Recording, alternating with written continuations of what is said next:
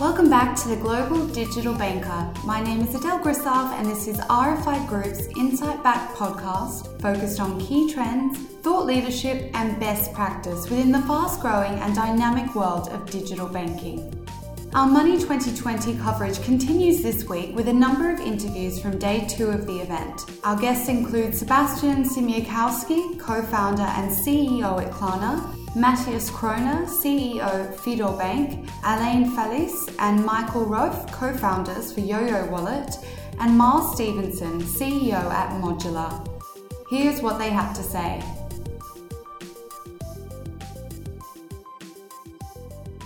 Sebastian, thank you so much for sitting down with me at Money 2020 in Amsterdam. It's great to be in Europe with you. Love just to start with what's happening with Klarna, how things are going at the moment. We're great, very exciting. We're growing really fast. We just announced that we're hiring 1,000 people. 1,000? 1,000 people. Wow, okay. So we're going from 2,000 to 3,000, which is crazy. Also in the UK, really happy about the success with ASOS and the pickup with consumers has been amazing. So there's a lot of great things going on. It's really fun. Well, 1,000 people, how will that be deployed? What's the focus for the 1,000? I have no idea. Oh. No, it's going to be, a lot of it is in Berlin and Stockholm, where we're hiring a lot of engineers and product people and so forth. So we think there's massive opportunity right now in the market and we want to pursue it. I love it. Klarna's growing so quickly. How are you keeping with the culture of what you created at Klarna? I'm saying this because we spoke on stage in Vegas last year and about the culture of your company and how passionate you are about that. How do you do that when you're building at such growth and scale? I think that more recently we did a change in how we work, where we really said, look, we have become too corporate, we have become too strict, and we need to really empower people even further. So what we've done, we took the whole organization, we split it up in 250 startups, each one laser focused on creating customer value in some area, right? And I want to improve the way we do returns, how people with returns. We want to improve the way people shop online with one click or whatever. They have a laser focus on a problem and they're end-to-end responsible for that. And they have the competences they need to solve it. Whether it's marketing people, engineers, whatever, we just mix everyone as necessary for it. So that has shown massive success. Where do you look to for innovation? So geographically, or it might be by industry, just really interested to hear about what you've seen innovatively that you think that's really impressive. I'm watching that, I've got my eye on that. I think that's, in China, WePay and Alipay, they, to me, are much more obsessed with how do they solve everyday problems, right? So how do they make it easier for their customers? I think the tech companies that we've had in the West feels like they've been mostly focusing, hey, give me your data and I'll take as much of your attention as I can get, right? Because then I can sell more ads. Like, I don't want to be here and grabbing your attention. I want to solve problems for you. Take the relief time of you.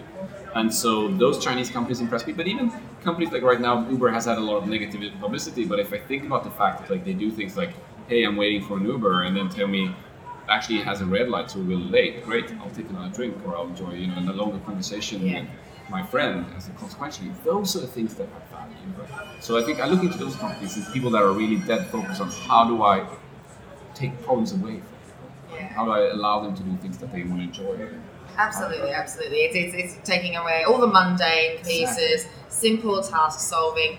Money 2020 in Amsterdam, obviously the circus theme. If you were in a circus, Sebastian, if you had a role, right, what would your role be? Well, my wife is into saving lions. So I would obviously have to be like something like taming lions or something, but I think she might be angry with me because I guess she's not in favor of keeping lions in circuses. Yeah. But I guess still, that would be probably what I'm trying to do. It sounds scary and exciting. It sounds exciting. Well, thank you. Thank you so much for your time. Thank you so much.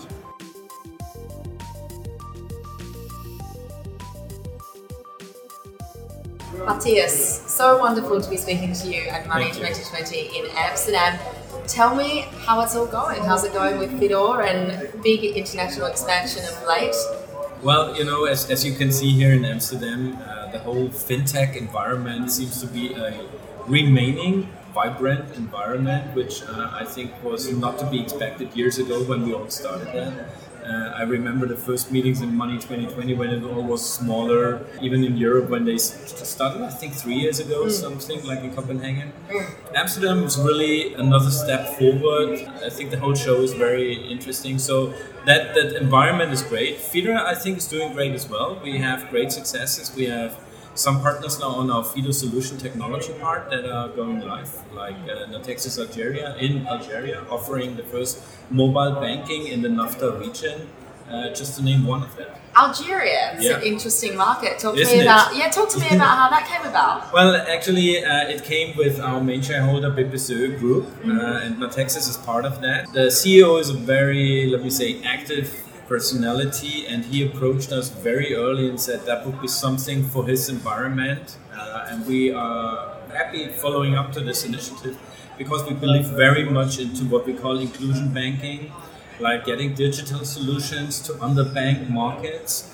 And they are live and running. They increase their account opening rates and everything. So this is exactly what it should be. It's going well, fantastic. I love it. I mean, the financial inclusion piece, something I am particularly passionate about as well. Because it's so much important, isn't it? Yeah. For achieving stable societies in their countries and so on. I think it's really crucial to deliver fair banking. It's crucial to lives and saving lives.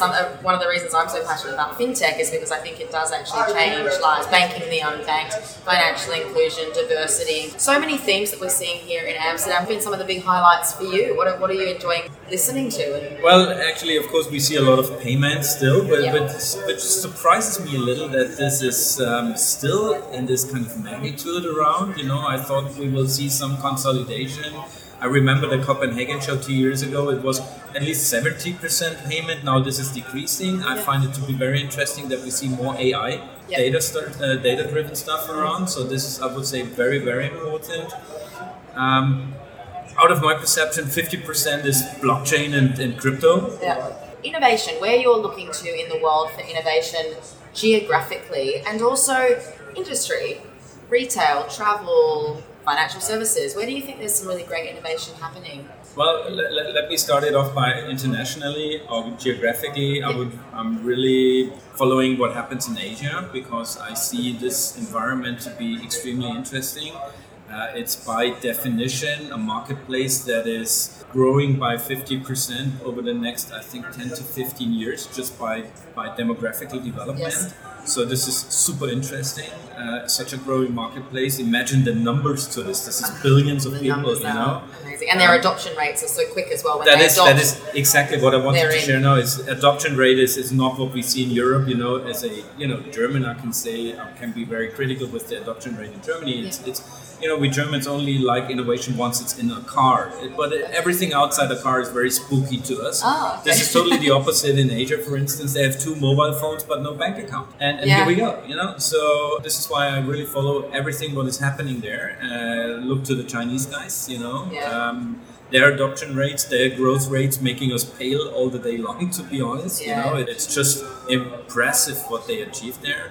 So, following industries, I think e-commerce still is one of the biggest driver of acceptance because e-commerce is one of the big purposes that people use our mobile phones or use our web applications. E-commerce now picking up on the mobile phone more than on web, actually showing us the trends there. Always love to finish on this question. Money 2020 Amsterdam has this circus theme, which is so exciting. If you were to be involved in some way, shape or form, as a performer perhaps in a circus, what would your role be? Well, as a matter of fact, I have to say sometimes I really feel like a clown. Okay. So I guess that is my role, no matter whether I want it really or not. The most important role in a circus, surely. It is. At least the kids are really looking forward for that. Yeah. Listen, thank you so much, Matthias. So nice to speak to you. Great. Thank you.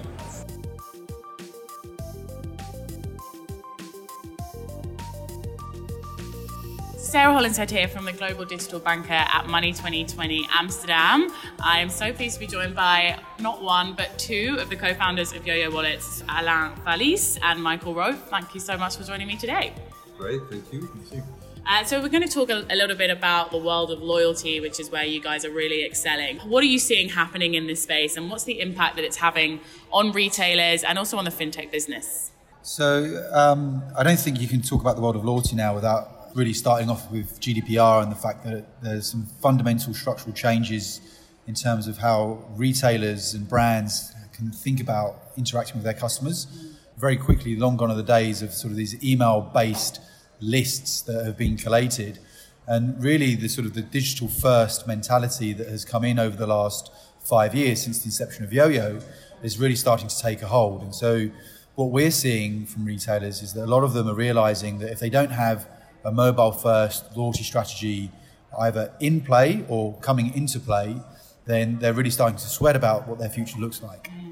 So it's GDPR has made this opportunity even bigger for you guys as a company because that mass marketing has just basically gone out the window. Yeah, I mean, absolutely. There's the fundamental shift in SANS in terms of how a retailer can think about engaging with their customer.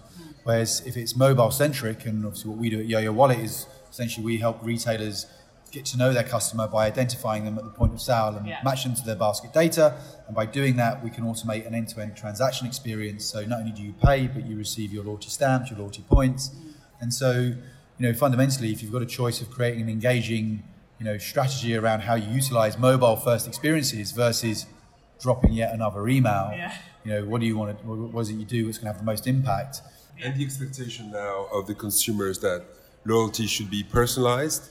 The era of being spammed, through email, but also through social channels, is fast coming over, and you cannot have loyalty without data. So we capture all the basket data of a transaction.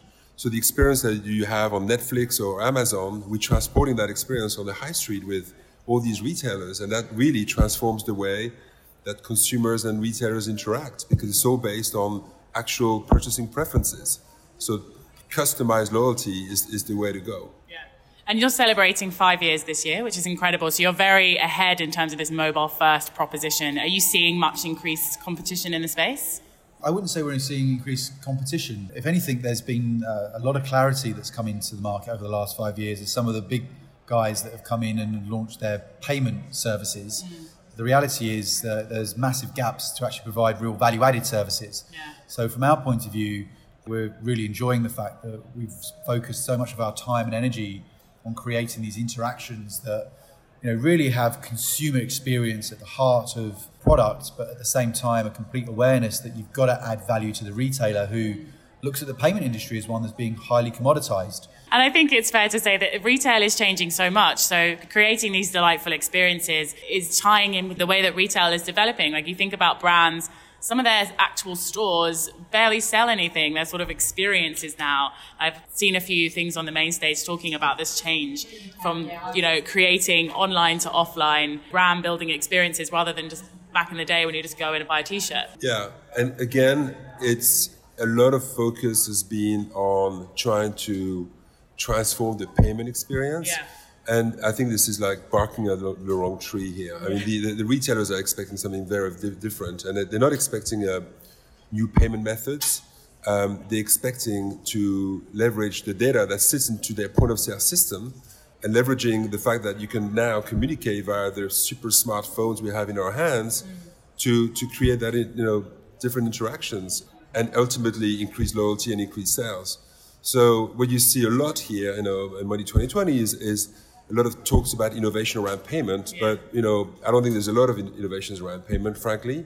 The innovation which is happening now is innovation around data and the use of data. With the extra protection that the regulator is created, it's great for everybody. It's great for the consumer, obviously, more control, and it's great for the retailer. So you mentioned data as a huge focus for the industry. What are some of the other themes that are coming out of Money 2020 this year for you that you're finding quite exciting? I think there's obviously a lot going on out there around sort of cryptology. We've seen a lot of startups with their booths here about how they're sort of adding security into the payment services. Actually, not so much around blockchain. I was expecting that to be a word that would be appearing on every other person's stand. But the hype seems to have cooled a bit. Yeah, I think let's talk about China. That actually is something which is very much top of mind for a lot of players. I mean, a lot of traditional players. And there's a reason for it. The Alipay wallet or the WeChat wallets, actually the dominant wallets out there in terms of by actual sheer number. Yeah. It's interesting because there are wallets that are based on QR code. There are wallets that are based on, again, enhancing the experience between the retailer and the consumer, which is very much our strategy. So we take comfort in the fact that actually there's a massive success story coming out of that part of the world. I don't think it's a de facto, a conclusion that Alipay, WeChat will conquer the world. I think the infrastructure here is much different. The incumbents are actually quite powerful. And if the incumbents play with people like Yo-Yo, which they are starting to do, we're creating effectively, a more European or US or North American centric versions of these Chinese solutions, which I think is quite interesting. Yeah. I think the prominence of these Chinese companies in Europe is actually understated. So we're asking all of our interviews on the podcast just a fun question to close it off. So it is circus themed this year at Money 2020 Amsterdam. If yourselves, as Yo-Yo, were to play a role in the circus, what do you think it would be? So I think we'd probably be the guys that owned the circus. It's a clear answer. Perfect. All right. Well, thank you so much, guys, for joining me. It's been an absolute pleasure. Thank you so much, sir.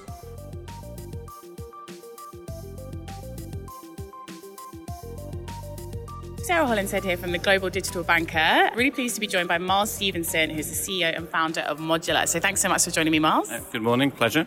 So P2P payments platform, and you've had an incredible acceleration over the last 2 years, and you've also got a great experience in the industry in terms of the payments, and this event, loads of payments in terms of conversation and companies represented. So what do you think are some of the most important themes that are coming out of the event? What's exciting you around Money 2020 this year? So I think it's great to see the real variety and mix of providers here, and really alternative providers to show the challenge to the banks and the alternatives that exist in the market. And if you look across the exhibit hall, the real mix of providers, it's fantastic to see that. And we are literally standing with a bird's eye view of a giant exhibition hall. There are lots of companies here. Is there enough space for all of these companies within the payments ecosystem, or are there going to be some winners and losers? What's your thoughts on that? There's certainly a huge amount going on in the space, and it's getting more competitive. Therefore, I think it is important to pick out your niches, and as we're trying to do in B2B, it's very important to be very clear on what you're targeting, what you're not, because there's an awful lot going on, evidenced by the number of people here. Absolutely. And just explain for our listeners a little bit about what niche Modular plays in. Yeah, so we're a B2B payments platform enabling corporates to get paid, reconcile and pay out, providing an alternative to corporate transaction banking. In terms of PSD2, so this is a massive theme across the agenda and from a lot of conversations that we're having. What is the impacts on you at the moment, you and Modular, and what do you think are going to be the impacts on the industry overall? I think the honest answer at the moment is it's still getting going, and particularly from a payments initiation point of view, there is very little traction so far because everyone has been focused quite rightly initially on getting the data services up and running, getting the integrations going, testing, and therefore there is very little in the market at the moment, and the banks are still completing their readiness. So I think if I'm honest, too early to say, and I think the impact longer term is going to be transformational, but there's a long, long way to go. And for Modular yourselves, how are you focusing on it? So we're starting to do the integrations, and we're going through the authorization process with the FCA to become what's called a third-party processor to enable us to integrate, but it is early days. And so you're targeting the sort of mid to large corporates. How much have you seen a shift in terms of focus on the business banking side of things recently? In terms, I think people are focused more on the user experience, and one of the big themes for us is that in our consumer lives, our experience with banks and banking services has moved on tremendously through mobile banking. In the corporate world, we've seen it sort of standing still, and if anything, going backwards because there's been an underinvestment of integration tools, services, usability, and that's where we're heavily focused to enable people to have the same experience they have in their consumer lives, in their corporate lives, and improve usability significantly.